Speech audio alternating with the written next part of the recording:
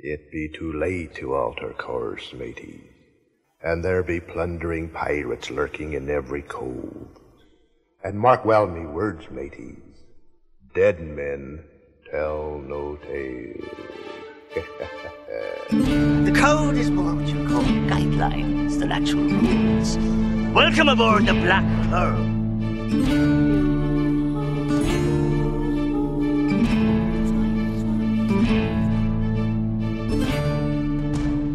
Welcome to the Pirates of the Caribbean Minute, a daily podcast where we analyze, scrutinize, and plunder the Pirates of the Caribbean films one blimey minute at a time. I'm Scott Artist from ScottArtist.com. And I'm Heather Artist from BlackPearlMinute.com. Thanks for joining us for minute 103 of The Curse of the Black Pearl. You're welcome.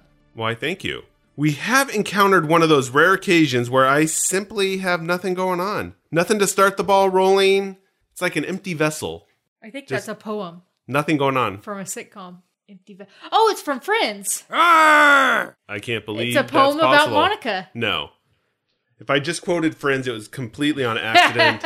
Otherwise, I had to be put to sleep. I send you to the deep. It's a no-nonsense introduction day, except for the Friends comment that Heather just blasted me with, and now I'm not happy about things.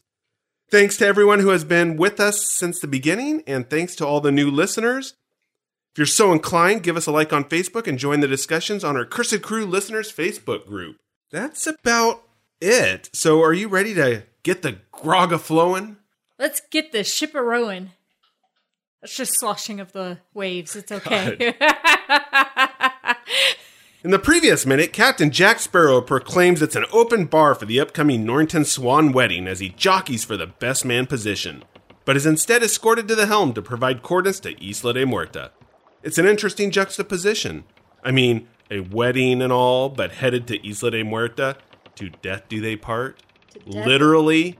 That's what I'm Wedding saying. on Death Island. Exactly. It just doesn't make sense. The rest of the wedding party is planning the pending nuptials in the brig of the Black Pearl, telling those embarrassing family stories like the one where Bootstrap Bill never liked the idea of mutiny and marooning Jack. It's one of those family stories we can all relate to, I'm sure. Times when the family skeletons come out. Pun intended. Minute 103 begins with Pintel continuing to discuss the fate of Bootstrap with Will Turner. Why he sent off a piece of that treasure to you, as it were. He said we deserve to be cursed and remain cursed. Rigetti jumps in with, stupid blighter. The minute ends with Rigetti. That's what you'd call ironic. Pintel and Rigetti laugh at the irony of their cursed situation as Captain Barbossa comes below deck and throws the keys to them. Bring him. Since I always love to start things off with an alert, I have my cliche alerts, my... What other kind of alerts do I have, actually, now that I can't remember any of them? I do like the alerts, but for some reason I can't remember them now. Yeah. Only cliche is coming to mind. This must be a cliche. The cliche that... No, it's not a cliche, actually. It's probably the first. Or no, it's not really the first, actually. We've had other ones, so I take that back. It's the exposition alert! So wouldn't this be? So now I gotta sit back and tell you a story, lads. Okay. It was a whale of a tale, to tell you lads, a whale of a tale or two. About the flapping fish and the girls I've loved. Night like this? No. So it's an exposition alert. The entire minute is actually exposition as we get the backstory on what happened to Bootstrap Bill Turner. Will gets the scoop on the fate of his father, actually. We get it all. Last minute we got a little tickler teaser. Woohoo! Now this time we actually get the, well, kind of the gruesome details of this whole thing. Yeah.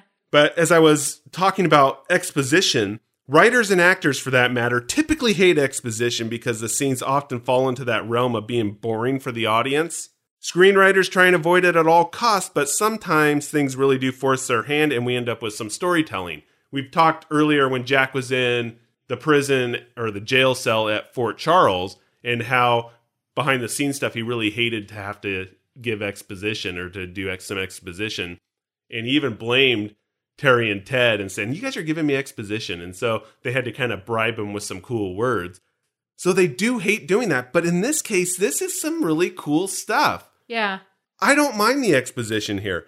Curse of the Black Pearl actually throughout the entire movie does a rather superb job, I think, at masking, or maybe I could just say making the exposition seems enthralling for the audience. It's the deliverance of those stories by well-written characters and interesting dialogue that really keeps you tuned in and, well, not wandering off in your mind. Right. And you kind of need it with this movie. That you to do. tell you all the backstory. Because there's so much backstory to Curse of the Black Pearl. You really do need it. Pirate swashbucklers often are about legends and myths and things like that. And so you have to have some of that. I mean, you don't. I mean, there's things like Captain Blood and some of these other ones where maybe you don't. But this actual story is built around a myth and a legend. So therefore, you have to have some of that information there. Right. Some of the previous story elements that we have come upon earlier in this film included Jack talking with Will, and even a bit of it with Kohler and Twig, both in the jail at Fort Charles. We also have Gibbs giving a grizzled Jack Escapes the Island rendition, Rum Runner's Island.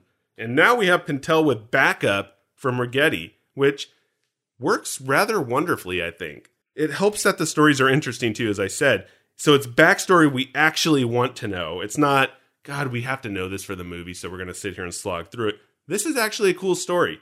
And the way Pintel is actually telling it, it really gets you into it. Yeah, it feels like a legend that's being handed down to us by somebody who's actually witnessed it. Well, partly because he has actually witnessed it. Yeah. But if you were to sit there and this guy were to walk up on the street and you were to confront him, before you'd run away in horror. You'd run away just because of his teeth. That's what I'm saying. But before that, if you actually stayed around and listened to a story, you'd probably think, well, why is this pirate talking to me? And then, unless you're at like a Renaissance fair or a pirate festival, then it makes a whole different story. But I'm saying just on the street, just normal every day on the street, you'd be really enthralled. Even if you're at a pirate festival and this guy's telling a story. Oh, yeah. You'd be sitting there. Yeah. I'm going to just sit here all day. Just the way he tells it, the way he's looking. Heather would reach over and grab her hip flask and take some rum and just hang out there all day. Yeah. The reason this particular exposition scene made it into the film was really due to folks like us out there. Well, maybe not me per se, but Heather. Somebody who needs that other stuff. Somebody who can't really read into it and somebody like Heather who's confused easily. The test screen revealed that people were confused by Bootstrap. Heather, for you, that's Bootstrap Bill Turner. He's the father of Will Turner, just in case you got lost there. And people were confused what really happened to him. So Luckily, as a solution... people can't see what's going on.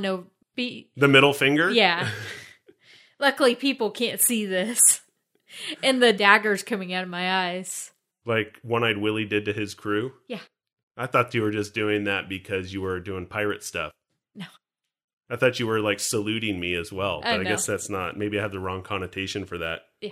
So as a solution for people like Heather that really needed to understand what was going on here, the below deck scene was added to the film. So his name has been dropped multiple times. Heather, Bootstrap. It's a catalyst for Will Turner and Bootstrap's actions. Well, really sending Will the Aztec Gold starts the whole ball rolling with the entire plot of the film. Well, not necessarily the plot of the film, but the behind-the-scenes stuff. Because if Will hadn't been sent the medallion, he wouldn't have gotten on board the merchant ship. Barbossa wouldn't have been tracking it down. You guys have seen the movie, right? At least up to minute 103. So you know what's going on. I don't have to rehash wouldn't that. have had the medallion. Yeah, there we go. I don't have to say this all over again. You guys are hanging with us. You've seen it. Then she wouldn't have cut her hand, and Will wouldn't have had to bandage it for her, and they fell in love. Heather actually has that written on her hand because she forgot the plot of the movie. Really? That's the plot? The actions of the movie. So people were actually curious in the test screen. What is this Bootstrap all about? So you can imagine if the story that Pintel is telling us, that, say, Bootstrap sent the medallion to Will and was then marooned on the island with Jack, that really would have been just a boring piece of garbage. And that would have fallen into the exposition trap of, man, yeah, this is really boring. Okay, he was out on the island with Jack. But we have a pirate telling us about being strapped to a cannon, thrown overboard. Well, that creepy, ominous ending to Will's father. Especially since we know he can't die. It really is like this tragic, your worst dreams have come true kind of deal that holds our attention. Yeah. And all I could think is Will's got to be looking at this guy telling him of the story of his dad. And he's got to think these are the worst people in the world. Exactly. He's actually pretty calm and collected. Human. Yeah. Sitting there listening. I mean, it's not like he can do anything, but you could... Well, reach your hands through the bars. There is that kind of cliched reaction that you see in all movies with a jail cell when somebody's behind one side of the bars and then you have the prisoner and something like that happens. They do reach their hands through to try and grab them.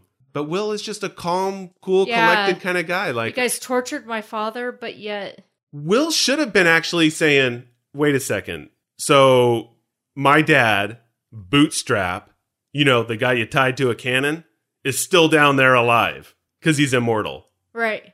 Or does Will know that yet, actually? Oh, Will doesn't know Will that. doesn't know that yet. So his Unless father's Elizabeth dead. told him. Will Yeah, I don't doesn't know if she did, though. Yeah. Because that comes up. So I don't think she did. I think we talked about this. Yes. We think, out of all things to be bringing up, that you'd say, wow, thanks for rescuing me. You have no hell of an idea what's going on. No, she did tell him. The whole Aztec curse. They got rescued. Will knows they need their blood. His blood to end the curse. Yeah, but does Will know that They can't die? they can't die? It's a and they're curse, turned I'm into assuming. Skeletons? I'm assuming so. I don't know if he knows all that. So he thinks that this is all just for some made up curse. He really doesn't believe Elizabeth. No, I'm saying I don't He's know like, if he oh knows. my god, this woman has heat stroke out on this island. Well, anybody with Jack out there on the island for that time would probably come back with heat stroke. Because of all the rum. But actually, that's even beforehand, or that's Yeah. after. So yeah, But she'd have maybe to tell she him. didn't tell him the whole thing. Why would you hold back that part? I don't know. That's a classic Seinfeld yada yada yada episode. I don't know. Maybe he's so calm because he knows they can't die. We went on a date, yada yada yada. Got a kiss goodnight and went home. Yeah. And then they say, you yada yada'd over the best part. Exactly. The most important part. So you're saying Elizabeth's like, yeah, they took me to this cave. Elizabeth Seinfeld. They were going to kill me, yada, yada, yada. You came and rescued me. Yeah. That just doesn't make sense. He has to know the whole truth. So he should have been thinking And nothing but the truth. nothing but the truth. Oh, classic Three Stooges. I hope that's what you were referencing. That must be a first that we've actually referenced Three Stooges. Anybody's probably referenced Three Stooges on a Pirates of the Caribbean talk.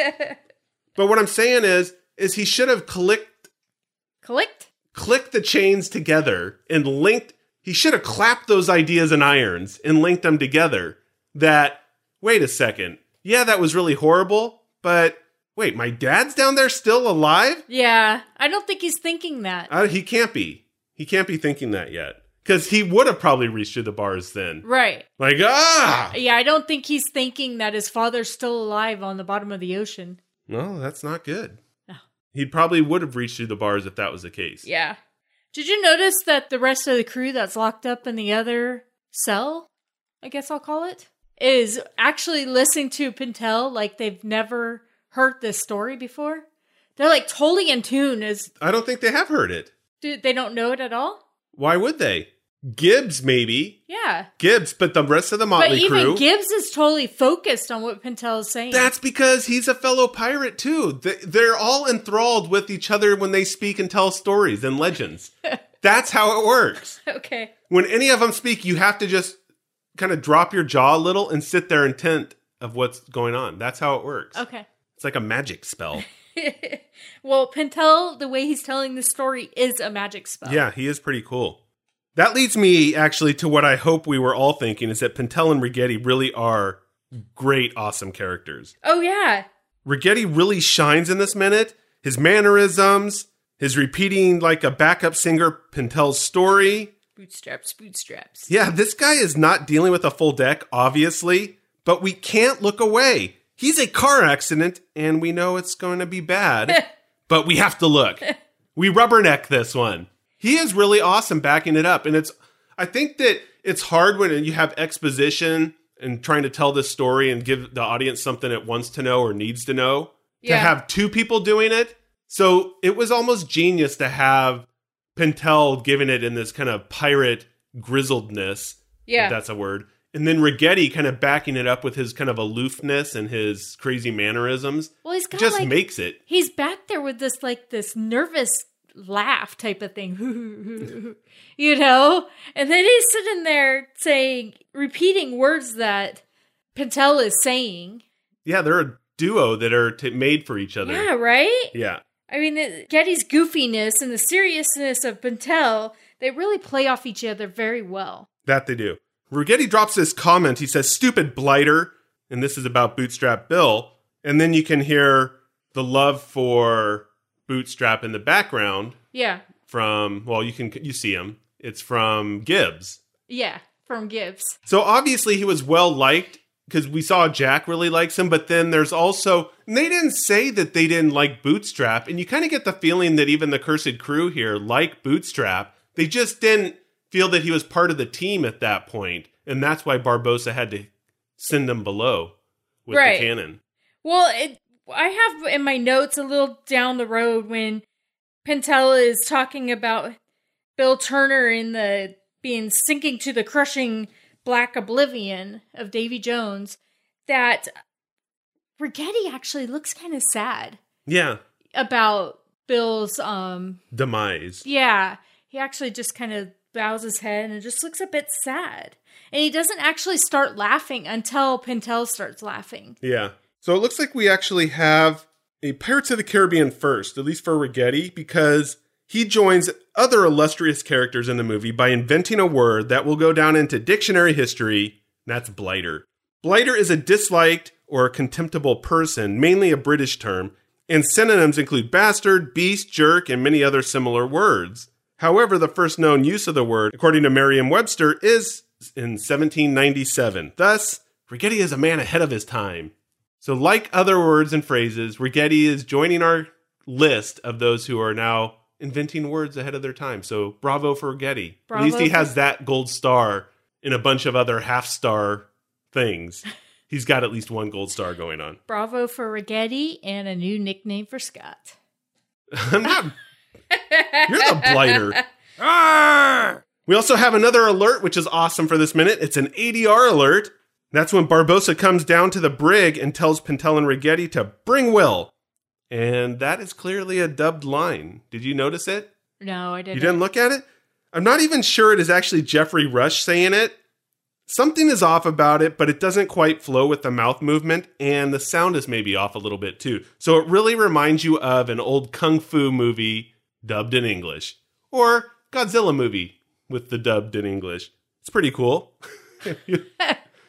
I'm in that, when that's happening, I'm too concerned about the keys being thrown at Rigetti's face. But see, when you're so concerned about the keys being tossed at Rigetti's face, then you miss the whole point that Barbossa could just be mouthing the words when Jack the monkey captain is on top deck actually saying those words, but he doesn't really like people to hear him talk. So this is a great opportunity. His voice? Yeah, he's throwing his voice. It's a great idea to bring back Jack the monkey captain hypothesis. It's a perfect opportunity. But yeah, it definitely is a dub line there. And I should probably go to the script to actually see what the line was supposed to be, or maybe it was, or something was off about it. But like I said, they did add this scene because of screen tests, so I wonder if they had to get somebody else to fill in, or they just added that a little bit later to make things flow. And being that poor Bootstrap is now fishing with a cannon at the bottom of the ocean, That's a nice way to put it. Yeah, well, I tried to soften it up a little bit. I did want to look into the Caribbean Sea. The deepest points of the sea lie in Cayman Trough, with depths reaching approximately 7,686 meters, which is about 25,220 feet. Despite this, the Caribbean is considered a relatively shallow sea in comparison to other bodies of water, and it has an average depth of 2,500 meters, which is about 8,202 feet. Using that average depth, poor Bootstrap is under 3,659 pounds of pressure per square inch. So he's a pancake. He is not feeling happy. Not quite a pancake. He's actually a crepe. Yeah, he's not real happy about this situation, especially since he can't die. And it makes matters worse is because his body is filled with vessels and channels that carry fluids. Not only your blood, but other fluids as well. As the pressure builds, your liquid-filled tissues, they don't necessarily collapse, and they won't collapse because liquids have this higher pressure and don't shrink in volume. But your tissues aren't designed for that kind of pressure, so they'll rupture at some point. Yeah. So not only is he facing this rupturing cells, he'd actually have to make sure as he's going down to expel all the oxygen from his lungs, because you don't want the air in there, basically with the pressure differences. You can't have the air in your lungs. That's the problem with a lot of this stuff. Or when you see movies with like submarines or things like that, when they sink down in the air, it starts to like compress and well, you kind of get like an implosion thing going on there. Yeah. So you don't want that, but you also don't want your cells being ruptured either. So Bootstrap is definitely not getting any happy thoughts while at the bottom of the ocean. But then there's the other question about his situation with Moonlight and then turning back and forth from skeleton to person. And basically, Bootstrap is in one hell of a situation because he's not getting any of those back and forth things, which is actually probably pretty good if you think about it. So sunlight entering the water may travel about 1,000 meters or 3,280 feet into the ocean under the right conditions, but rarely any significant light beyond 200 meters, which is 656 feet. That's not moonlight. We're talking full sunlight. Moonlight's not even close to that. Bootstrap definitely is not getting any moonlight action down there, which might be good since that would just restore him as he goes from, say, normal to skeleton and then back again, because that would really be brutal. If you're being restored to human, then you're turning to skeleton, you're like, oh, thank God, skeleton. But then you become human again, and so then you get crushed and you have all that pressure on you again. That's not good. It also crushes bones. Well, it's not going to do that. No? I don't think it's going to do Not enough that. pressure to crush the bones? No. No? I don't Okay. think it's going to do that. But I'm not an expert on that. Because, if animals die and they go down there, it's not going to crush their bones like that. Okay. It's just a lot of pressure. Actually, I don't know. Now look what you've done. Now we have to research what actually happens when you're down that low. I think that has more to do with the ruptured cells not actually crushing your skeleton. Okay. Or if you actually had air in your lungs. Okay. Or air in your body anywhere, because that's where the big problem comes from. But as long as he's not going back and forth, because even if he was, he's still not going to have any air in his lungs, so he's always going to be feeling like he's drowning no matter what. It's like a perpetual drowning all the time, and that just Isn't can't be good, no. So all I have to say is good morning. Nothing says Aztec curse like ruptured cells and feeling like you're drowning every day. Yeah. That's just got to be crazy stuff. Yep. I don't even know if any of that made sense. Except that ruptured cells on Bootstrap and feeling like you're drowning every day. Boy, they really handed it to him. Yeah. You couldn't just drop him off on an Barbosa. island. That shows you how cruel Did they Barbosa think is. about that? Maybe they didn't know because they weren't diving back then. So maybe they didn't really have an understanding of that. They may not because they found out after that they needed his blood. Yeah, but they know that he would be alive. They knew he was immortal, right? Or did they know he was immortal? I don't know. Maybe they didn't even know that the curse was upon them. Yeah. So maybe, actually, we'd have to look at what Ragetti, or Pentel and Ragetti say in the irony situation. Did they just say it was afterwards that they learned that they needed his blood, right? It was after we learned we needed his blood to lift the curse. Yeah, so maybe that's hard to say. Does that mean that they knew the curse and they were immortal and they were skeletons, but they didn't know that they needed the blood to end the curse? Or does it mean they hadn't really figured any of the curse out and they dumped him overboard? So they didn't know that he would be down there drowning all the time. They figured he's just going to go down there and die. And it wasn't until afterward. That's something we'll have to check on. Yeah. This gets back to what Spencer has been asking for, is really a timeline episode, kind of a timeline bonus episode where we really break down the timelines for, well, a lot of the expanded universe and how it leads into the films, and then where the films take things as far as all of the storylines and stuff that are incorporated in all the movies, and then how that goes, say, from Curse of the Black Pearl all the way to Dead Men Tell No Tales. That's definitely something we should do at some point. Yeah. Figure this all out. But yeah, as of right now, I don't know offhand if they knew that the curse was upon them or if they just needed the blood to end the curse or how that really works out. But either way, it's brutal, or it's very brutal if Barbosa knew that he'd be down there drowning all the time. That's just crazy stuff. Yeah. I don't know. I think that's like that's like when the thermometer goes into somebody's mouth on a cartoon and the mercury, because they used mercury at the time, exploded through the end because they were so hot. Yeah. That's Barbosa on the evil meter now, if he really knew that. He's just busting open that mercury on that thermometer, that evil meter for sure. Yeah. That's all I got actually for this episode, so I don't know if you have anything else. I just wanted to mention when Pentel yells at Ragetti, did you notice the reaction from Ragetti? He kind of jumps back, kind of shies away. I don't know. It's just kind of like because they're almost like Pentel abuses a poor guy. It's kind of like they're kind of like the anti Laurel and Hardy, or what's the other one? The famous duo, Abbott and Costello. You have like the straight man and the funny man. I mean, they're both kind of funny men in a way, but Pentel is more of that straight man person, and Ragetti is more of the Costello, who is maybe getting hit with his hat or something like that you would see. Same thing with Laurel and Hardy. So I think he takes that kind of inferior position. He's like he's not the alpha dog in that situation. Right. So he gets kind of pushed around a bit for sure. That's all I had. Well, I am fairly glad that we could end on a bloody ruptured cell drowning bit. And I don't know why. Because that's the way you I always like to end on something like that. Yeah. That's the happy thoughts that keep people coming back every day. Yeah.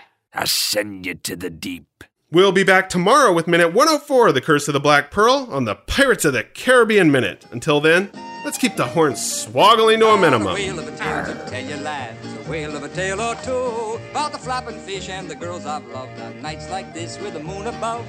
A whale of a tale and it's all true, I swear by my tattoo. Heather! Piney, she always disappears right after the show. Get me my grog, she says. Probably at the Faithful Bride Tavern. Again. Heather, are you in there? Bring me my grog, you scurvy barkeep. Mother's love. What are you doing in here? You always take off before telling everyone where they can find us, where the after party is, and how their voicemail may be featured on the show. So get on with it, savvy? I'm disinclined to acquiesce to your request. That means no. I know what it means. It means you're getting another rum, and I'm thanking the listeners. Thanks for listening, Scallywags. If you like the show, give us a review on iTunes. It helps us out, and we'd greatly appreciate it. Have a question or comment? Give us a call at 8637-PIRATE. We just might feature your voicemail on the show. You can also give us a shout at podcast@blackpearlminute.com. And don't forget to join the post-episode brawls on Facebook, our Facebook listeners group, and on Twitter. If you're interested in best of clips, you can find us on SoundCloud. All the links are on blackpearlminute.com. It's that easy. Now get out of here, you filthy bilge rats.